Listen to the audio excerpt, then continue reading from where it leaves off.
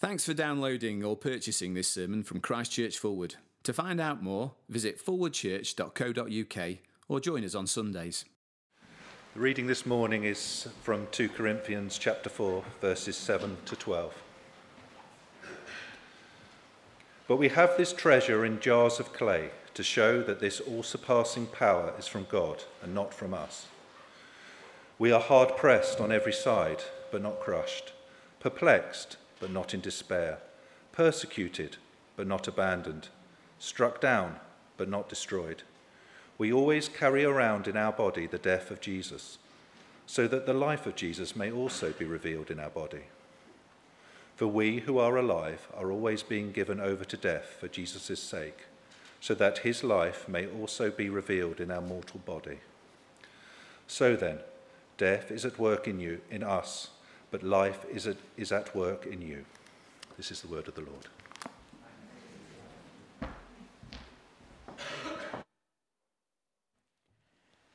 Good morning, everyone. Thank you, Graham, for reading. If we haven't met before, my name is Pete Scammon. I'm the Associate Vicar.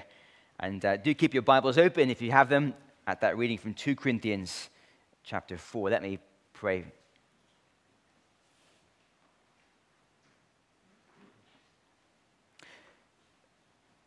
Father, we thank you that knowing you is like a treasure. I pray this morning that as a church family, even in our weakness, you would help us to delight in knowing you and have a great heart that others might come to know you too. We pray this in Jesus' name. Amen. Today on this Vision Sunday, we are going to think about the danger of losing heart in our Christian lives, and it's a real danger. We live in a country that has moved away from Christianity. Perhaps we are the only Christian in our class or in our office or in our neighborhood, and that is hard. The Bible's teaching on human sexuality and identity, it's not just out of date, it's also dangerous according to our culture, and that is hard. And when we do pluck up the courage to speak about our glorious Savior and his death on the cross to rescue us from God's wrath at our sin, and the people we speak to just laugh at us, well, that is hard. And even as we face hostility from a world out there, we've also experienced particular challenges as a church family over here. The pandemic, the sense of isolation, the sense of being scattered, the sense of losing momentum in our church life, that is hard. The Building for the Future project, as good and as important as that is, and more on that later on this morning, it has and will go on causing significant disruption to church life, and that is hard.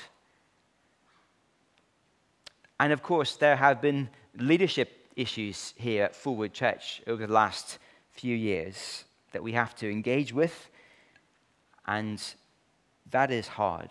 We face this coming year without a vicar, and that is hard. And so whether it is opposition from a hostile world or it's challenges that we face internally as a church family, there is a very real danger that we would lose heart in the Christian life. And it's not a new danger. The Apostle Paul wrote 2 Corinthians 4 because 2,000 years ago, the Corinthian Christians were also in danger of losing hearts. If you have your Bibles open, just glance back to the beginning of 2 Corinthians 4, back to verse 1. Paul writes, "Therefore, since through God's mercy we have this ministry, we do not lose heart." And then if you scan down to the end of the section, the other bookend, in verse 16, Paul says, "Therefore we do not lose heart." Can you see verse 1, verse 16, two bookends, Paul saying, we don't lose heart, and in the middle he's going to write to help us to see how not to lose heart in our Christian living. And so on this Vision Sunday, as we engage with the challenges we face as a church, My prayer is that the Lord would use these words from 2 Corinthians 4 to help us be of great heart as we face the year ahead. We pick it up from verse 7. 2 great reasons not to lose heart. The first is this: weakness is the way.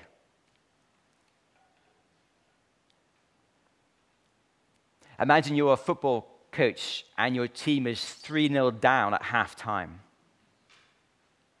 What do you say during the break? Come on, team. We've had some bad luck at the start, but we've got more skill, more speed, more talent, better set moves than they have. Just stick at it, and our luck will change. Well, look at what the Apostle Paul says to the bunch of discouraged Christians in his halftime team talk. Verse 7. But we have this treasure in jars of clay.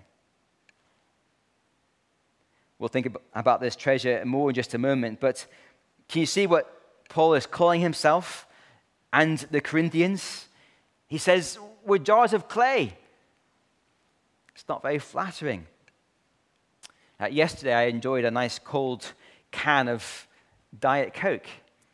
And as I drank the contents, I finished it. I took the can and I crumpled it, smashed it up, and I put it into a recycling bin. That's what cans are like. You drink the contents, it's flimsy, it's disposable, it's unremarkable, a can, and you finish with it and you chuck it out. And that is something of what a jar of clay would have been like back in the 1st century. An unremarkable, flimsy, disposable container. And this is not false humility on Paul's part or some British understatement. No, Paul really was weak. In chapter 1 of 2 Corinthians, he describes a situation when he was totally out of his depth. He feared even for his life. In chapter 2, when Paul speaks, people often turn away in disgust as if they smell death. In chapter 10, we discover that Paul may be great at writing letters, but when you meet him face to face, well, he's actually really quite a disappointment. In chapter 12, he writes about this terrible thorn in his flesh. We don't know what it was, but some terrible challenge to him as a Christian. Paul really was a weak, unremarkable vessel. Nor was Paul's weakness some blip, some bad day. No, his weakness was an everyday, ongoing experience. Verse 8 of 2 Corinthians 4, he writes, we are hard-pressed on every side, but not crushed. We are perplexed, but not in despair. Persecuted, but not abandoned. Struck down, but not destroyed. In other words, weakness is the way. And not just for Paul.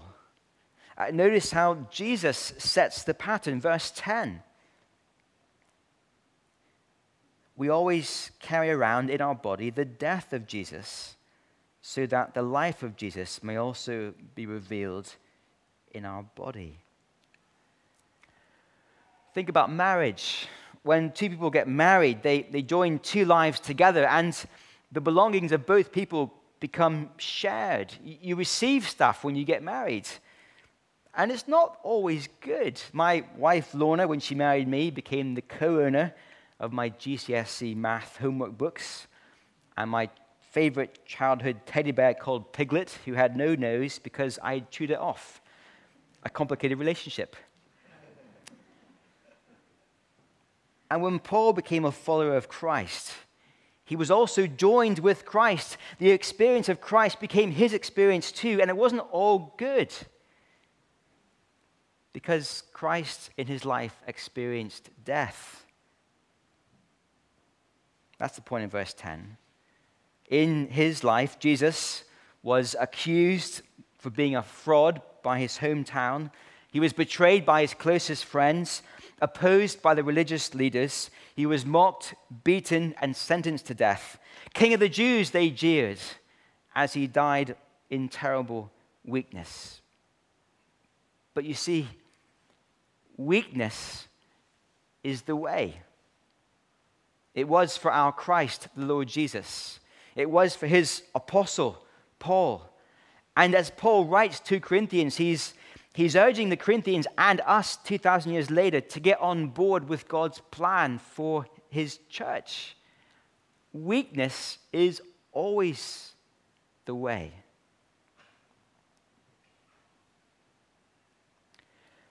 It's not much of a halftime team talk, is it? Who wants to be weak? Some of you may have been following the events of last week when Tyson Fury won his heavyweight boxing match against Deontay Wilder. Afterwards, he went to a nightclub in Las Vegas, and there's pictures of him up in the DJ's booth at the front, cheering and waving his arms as a great victor champion. And out below him, hundreds of people cheering his name and praising him. And it was just a moment of power, of strength. Now, look, most of us don't want to be heavyweight boxing champions, but I know that I crave that sense of adoration, of people making much of us and looking at us and going, wow, how strong.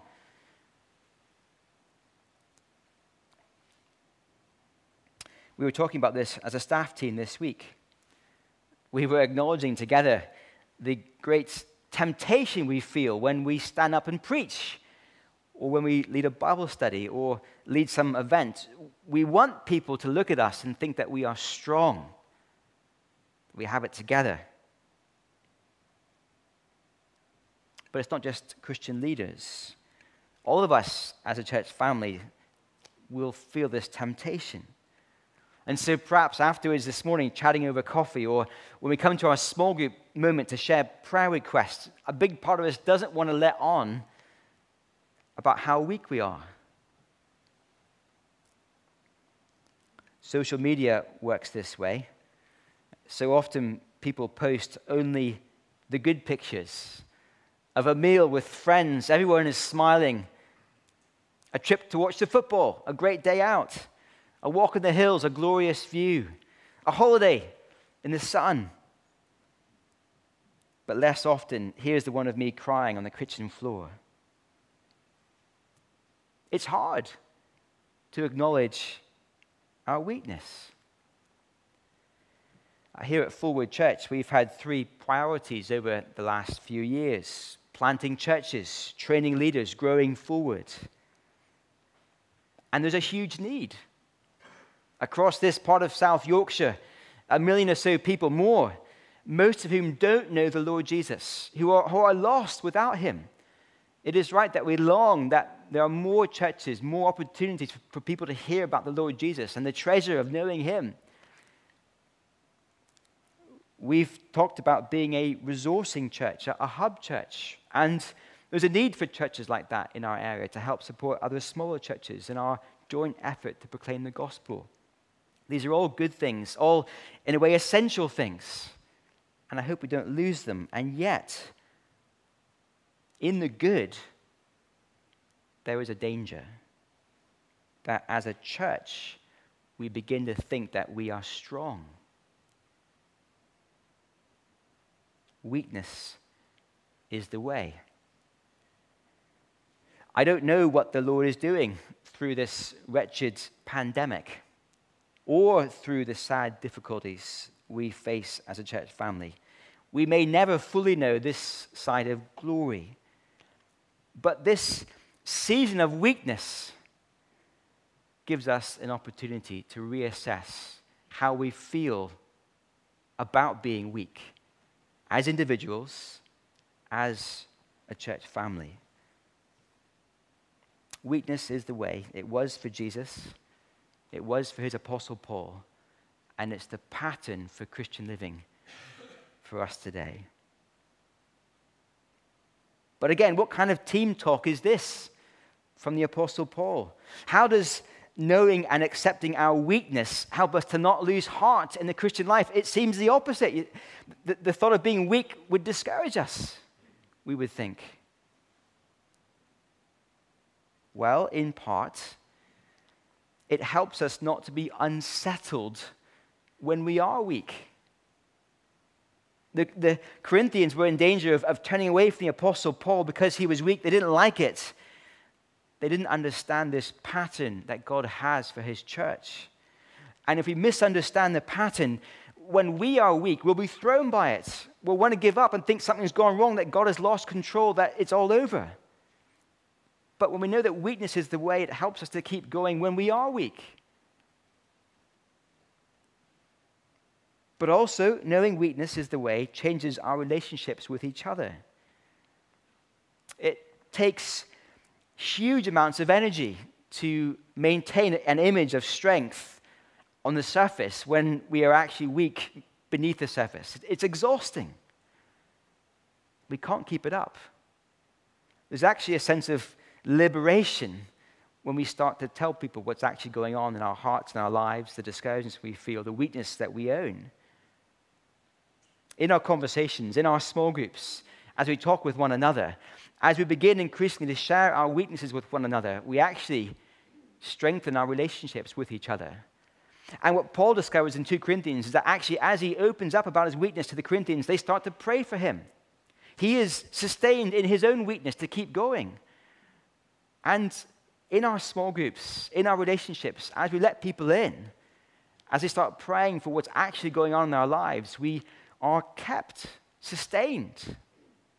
There's a real strength in knowing that weakness is the way. And part of our vision as a church, I think in this moment, is to get on board with the fact that weakness is the way. That is the season God has for us. And we'll have a chance in our small groups to think about what that means in practice for how we do church life and how we talk with one another and engage with each other. But in our reading from 2 Corinthians 4, the biggest reason for not losing heart in our weakness is this. Weakness reveals true power. That's our second point. Weakness reveals true power. Look at verse 7 again. But we have this treasure in jars of clay to show that this all-surpassing power is from God and not from us. What is this treasure? Well, back in verse 6, just before our reading, Paul's been talking about it. So just look back to verse 6. Paul says, "For God, who said that light shine out of darkness, made his light shine in our hearts to give us the light of the knowledge of God's glory displayed in the face of Christ." This is the treasure. The one true God of the universe who flung stars into space with just the power of his word. The one true God who always was and who always will be. The God who is above all things, outside of time and space. That one true God has drawn near in the person of Jesus. He is a God of love and compassion, sending his Son to die for ruined sinners, welcoming rebels back into his family, revealing himself to those who have spurned him, that we might know him and rejoice in him forever. That's the treasure. And so my can illustration of a Diet Coke can, drunk and disposed of, it doesn't really cut it, because no one thinks that Diet Coke is a treasure. Perhaps it's more like a priceless diamond carried around in a plain box. When you open the box, people don't say, "What a stunning box." They say, "What a stunning diamond." That's the treasure. Not the container, but the contents. Not the messenger, but the message. Weakness reveals true power. The Corinthians were getting in a muddle over this. They were being drawn to the so-called super apostles, powerful public speakers, popular with the people, with a wealthy and comfortable lifestyle. And people get in a muddle today. I came across a church this week in the US that has spent $25 million on audio-visual kit so they can live stream concert standard music to the internet live. And I watched some of the footage of one of their meetings, and it was amazing. It was as good as any secular concert I can remember watching on the telly. But even as I watched the razzle-dazzle of the lights and the cameras, I couldn't help but think, where's the true power in this moment? In the container or the contents? In the messenger or the message? It's an important reminder for us here at Forward. I'm very excited indeed about the work taking place next door in our building. We need it. God willing, that building will be a great tool in the future for gospel ministry, a place to proclaim Christ to the next generation. But we must remember, the container isn't the treasure. It's the content, the gospel of Christ, God's glory that will be proclaimed in the building. But in this current season as a church, I wonder if we face a different kind of danger. Not so much being carried away by impressive leaders in a flashy and successful ministry like the Corinthians. No, I think we're much more likely to want to give up because of just how weak we feel, to curl up in a little ball in the corner and wait until we feel strong again. But here is the exciting news. Weakness reveals true power. When Jesus died on the cross, it looked like disaster, but his death was the opportunity for God the Father to raise him to resurrection life, showing incredible power. As the Apostle Paul travels around the Mediterranean, being constantly opposed and mocked and chased out of town, beaten, shipwrecked, in weakness, God's power revealed. Look at how Paul puts it in verse 11. For we who are alive are always being given over to death for Jesus' sake, so that his life may be revealed in our mortal body. You see, as God sustained this weak apostle, helping him to be hard-pressed but not crushed, perplexed but not in despair, persecuted but not abandoned, struck down but not destroyed, in this weakness, God revealed his sustaining power in Paul. And the result, verse 12, so then death is at work in us, but life is at work in you. You see, the Corinthians did hear about this treasure. This weak apostle, as he moved around the Mediterranean, despite all his hardships, God used him to proclaim the glory of the gospel powerfully so that people were moved from darkness to light. The Corinthians were brought to life in the gospel through the weak apostle Paul. It works. This pattern of weakness revealing power. And it's a great encouragement for us today. God's glory has not changed over the last 18 months. The gospel is still stunning. Knowing God is still a treasure. It is our greatest need, our deepest joy in life. And somehow in God's sovereignty, he is able to particularly use the weakness of his people to most stunningly reveal his gospel power. None of us would choose the season we are in as a nation with the hostility of the world around us, as a church with the struggles we face. But even in our weakness, it's a unique opportunity for God to reveal his power. And so on this Vision Sunday, as we take stock of where we are as a church family, as we look forward to the year ahead, I do believe that 2 Corinthians 4 is a real word in season for us as a church. Weakness is the way. And boy, do we feel it at the moment. But it's not a call to curl up in the corner until we feel strong again. It's a call to look to God and his gospel, the treasure we have, the message about Christ, to be confident that actually it's in our weakness that God will reveal his power. To look for opportunities in our classrooms, in our offices, in our buildings, in our preaching, to proclaim Christ even in our weakness, trusting that God will do something powerful and wonderful. And so this morning, the big application for us: don't lose heart in this coming year.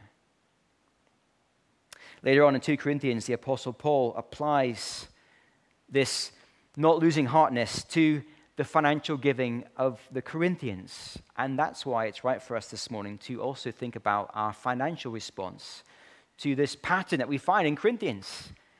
And more on that in just a moment.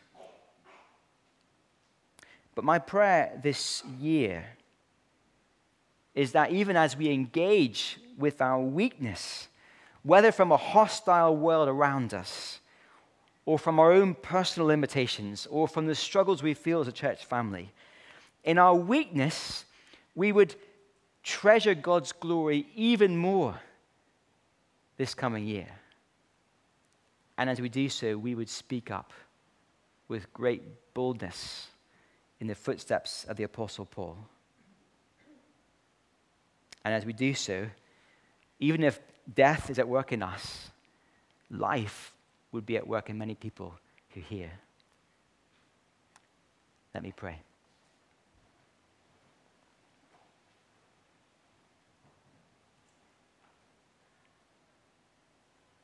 Father, we acknowledge this morning that there's something in our hearts which pushes against being weak.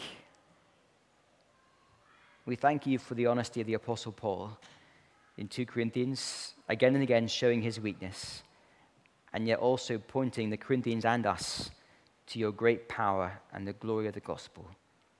And we pray this coming year, Father, you'd help us not to lose heart as a church, acknowledging our weakness, but remaining confident in the treasure we have. Father, please use us as a church to convey this wonderful, life-giving gospel to a needy world this coming year, we pray. In Jesus' name, amen.